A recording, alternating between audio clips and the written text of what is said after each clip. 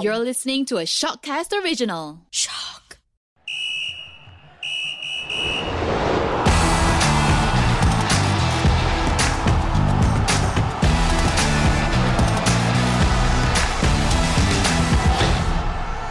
Hello and welcome to the Podball Sportscast, the podcast that threw pizza at Alex Ferguson. If you know it, you know it lah. Today, we have Nicholas Hairdryer Treatment John. Hello. That's quite ironic because I have no hair.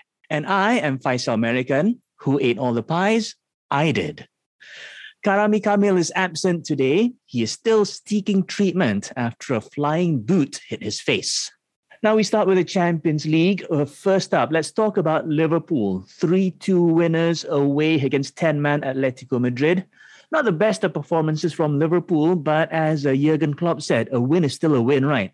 Correct. And this match was just fantastic. You know, it had everything you'd want in a European tie. Plenty of goals and good goals at that. There was Atletico's comeback from 2 goals down. There was a sending off and then Mo Salah getting the winner from the penalty spot late in the game. In terms of entertainment value, I think this match did not disappoint. Like you mentioned, it was probably not the best performance from Liverpool's point of view, especially when they allowed Atletico to draw level. But like Klopp said, a win is a win. And Mo Salah, I mean, this guy, he is just going from strength to strength. And he's not just banging in goals, he's scoring some really quality ones as well, including the first one against Atletico, where he basically cut inside 3 players before putting the shot past the Atletico keeper. So we've said it before and we'll say it again, Liverpool need to hold on to him. Otherwise, there'll be this long queue of clubs waiting to sign him up. And if he doesn't win the Ballon d'Or this year, I am going to walk naked from KL to Anfield to protest. But to be fair, currently based on current form, I don't see anyone else performing as well as he is for now. So yeah, keep your clothes on for now. So Liverpool topped the Champions League group 5 points ahead of Atletico. With 3 wins out of 3 matches, barring a complete disaster, surely Liverpool will emerge as the group champions. Yes, correct. I think their passage out of the group is quite secure. It's just a matter of whether they go through as group winners or runners-up. And from how it's looking, it's looking like it's going to be Liverpool and Atletico going out of the group. Man United also had a 3-2 win at home against Atalanta. Cristiano Ronaldo saved the day for United with a late goal.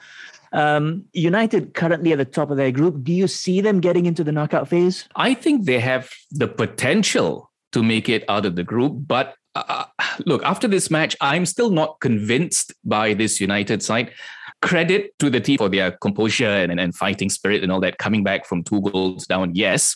But this was still not a convincing performance from Ole Gunnar Solskjaer's side. Bear in mind that Atalanta didn't even play all that well. You know, they mainly just tried their luck and capitalized on the chances that came their way. I think if it was a stronger, more organized opponent, United probably wouldn't have been able to stage their late comeback.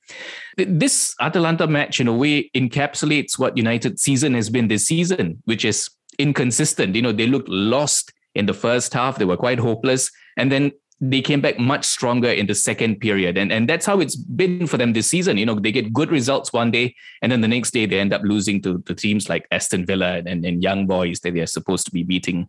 So if I could give like a word of caution to United fans, don't be fooled by this result. Yes, it was a good win and, you know, a feel-good result and all that. But I still don't think they've shown any indication that they've fixed the fundamental problems that have been plaguing them this season. Elsewhere, Chelsea thrashed Malmo 4-0, but they lost Romelu Lukaku and Timo Werner through injury. More about them later. Also, Man City had a 5-1 win over Brugge. Real Madrid thrashed Shakhtar Donetsk 5-0. Barcelona beat Dinamo Kiev 1-0 for the first Champions League win of the season. Now, moving away from the Champions League, Newcastle finally parted ways with Steve Bruce. Whether he was sacked or left by quote-unquote mutual consent, we'll leave that to your interpretation. As usual, the press is having a field day with guessing on his replacement. Former Roma boss Paulo Fonseca is currently the favourite, and he seems to be a good fit, right? This is the same Fonseca who was being considered for the Tottenham job before they eventually settled on Nuno. So I'm guessing if they're going to him, then he has the qualities that's required of a manager in the Premier League. I personally think that Newcastle's owners have big plans for the club. They want to build an organization that can go up against the likes of Man City and PSG. But the problem is, I think that there are no suitable managers available. Or at the very least, those who are available are not convinced that Newcastle is the right club for them, because let's admit it, they don't have that international marketability and branding that City or PSG have. Not yet, at least. This is a crucial period for the owners because they have the money. We all know that. Now they need to convince top managers and top players that this Newcastle project is something worth believing in. Well, when you talk about City and marketability, technically when they were taken over, they weren't as marketable, right? They were a likable mid-table team. I see something similar with Newcastle right now. Like we previously said, it's going to take a lot of work, but the marketability will come if the Saudi owners make the right choices. Correct. It is a long-term project, but you see that's the problem because they have to start from the bottom now. So they're going to have trouble attracting the Neymars and the Erling Haalands and the Zinedine Zidans and all that. So whoever they pick now has to be someone who's like, I mean, no disrespect, but someone who's like a notch or two below that. So build from the bottom. Yeah. So they have the potential to get there and they definitely have the finances. But like we've said before, the decisions that they make now, the selections that they make now will determine whether they end up like Man City or PSG or not. The other favourites for the Newcastle job include Frank Lampard and Eddie Howe.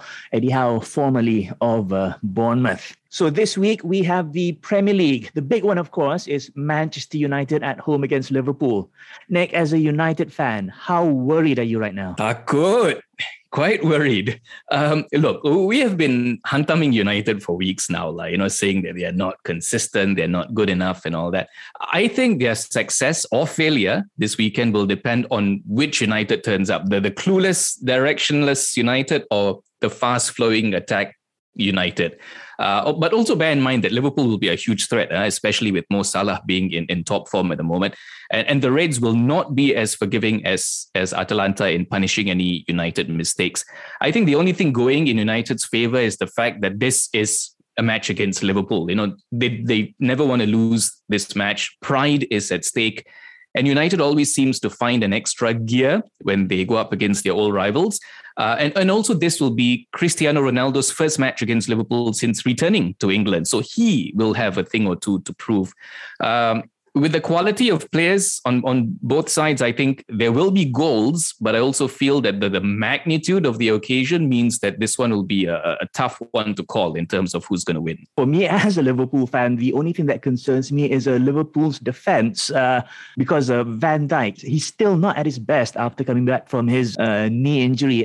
I think there will be opportunities on both sides. Both teams have their weaknesses, but they also have their strengths. So, but if I push me for a prediction, I would say Liverpool slightly at an advantage, simply based on the fact that their attack is a little bit more potent at the moment.